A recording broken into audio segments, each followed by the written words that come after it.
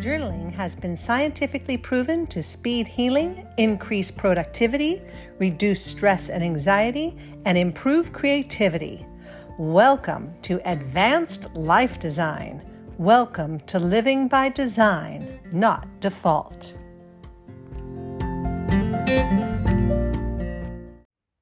In today's episode, we have something very interesting and potentially something very transformative to think about.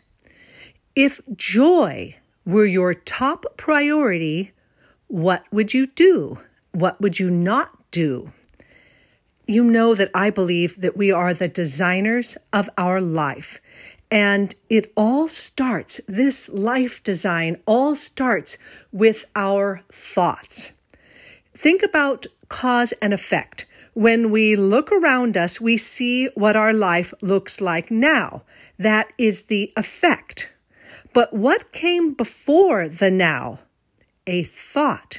Thoughts caused the effect. What we think about becomes what we experience in our life.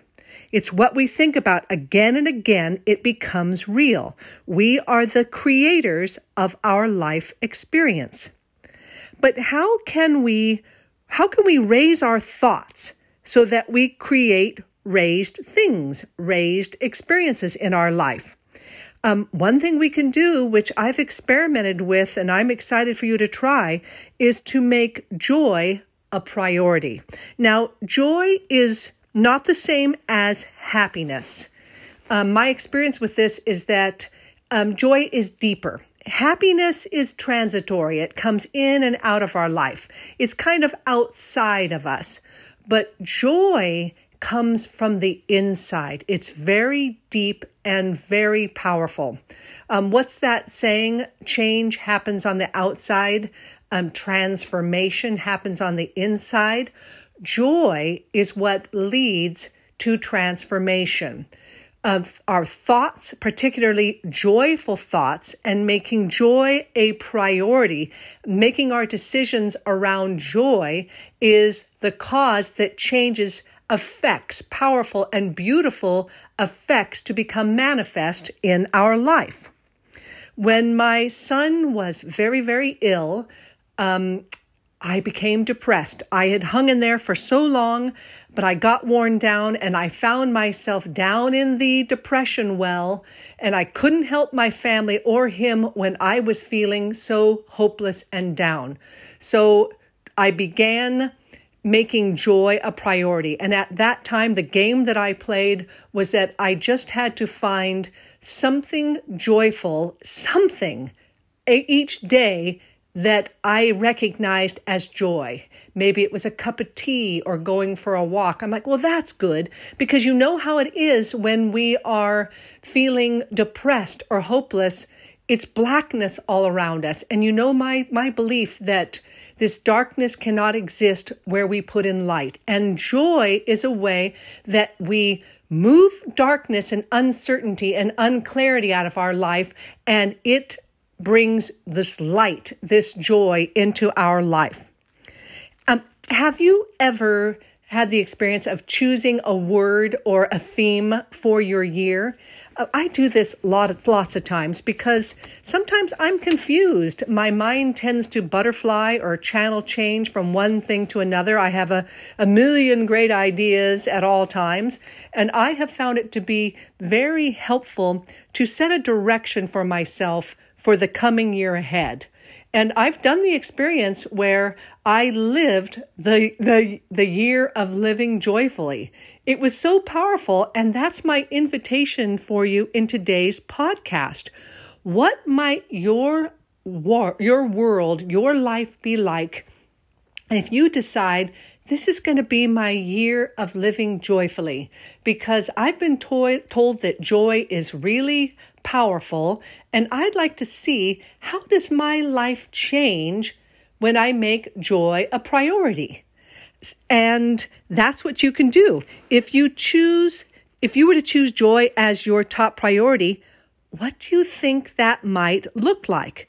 Here's how it shows up, and here are the kind of the instructions for this game, which I think you'll find helpful.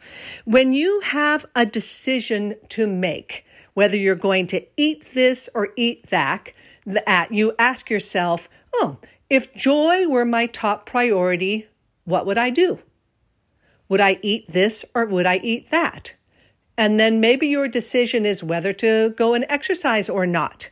And you have to trust and commit to this game because it's a long game. You ask yourself, if joy was my top priority, what would I do? Would I go to the gym or would I stay home? And what's very interesting is that in the long term, sometimes you exercise and sometimes what you really need is rest. And joy will lead you in the right direction. Joy will help you make the right decision, the best decision for you at that time. When you are not sure what to do, you ask yourself, if joy was my top priority, what would I do here? And then you just pivot in that direction. It gets you out of your own way. You become who you are meant to be. You naturally gravitate to your talents and your gifts. You trust better. You become happier and you become more grateful.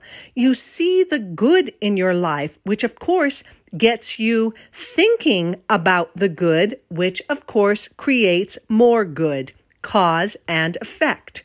You notice the joy, you choose joy, you think about joy, and you look around you and you end up seeing more joy in your life. So here's how you try it out. You can try it out for 1 month before you commit. Try it out for 1 month and find out, is this a powerful word for me? Does this really change my thing? I've had different words at different times. I had the year of saying yes because I felt that I was a person who said no too often. So for 1 year, I said, if yes was my priority, what would I do? Very empowering. When I was a CEO, I had the theme of empire building because I'm a big Trekkie and a Star Wars person. And that whole phrase empire building kind of made me chuckle, but it also directed me in my choices in the following year. This year, my theme is focus, create, launch, because I find that that is what I am needing for this next year. So you can try joy out. It's an overall umbrella, very powerful word and concept for you to experiment with for your first time. You try it out for 1 month. You see if it is transformational for you. Do you feel more peaceful? Do you feel lighter? Those are good indications that this word, this priority is going to be helpful for you. And then you must commit because this is a long game. Commit for the year if you can. Because as I said, sometimes joy has me going out for pizza. Other times it has me taking a nap. Other times it has me finishing off my to-do list because it knows that I'm going to feel better if I just get caught up and get these things done. You trust joy to guide you. All right, I'm very excited for you. The committing is crucial. Try it out and then commit. And as always, I look forward to hearing from you about your experience. You can write to me anytime, Rebecca@journaling.com, REBECCA@journaling.com. Until next time, I am sending you lots of joy and lots of love.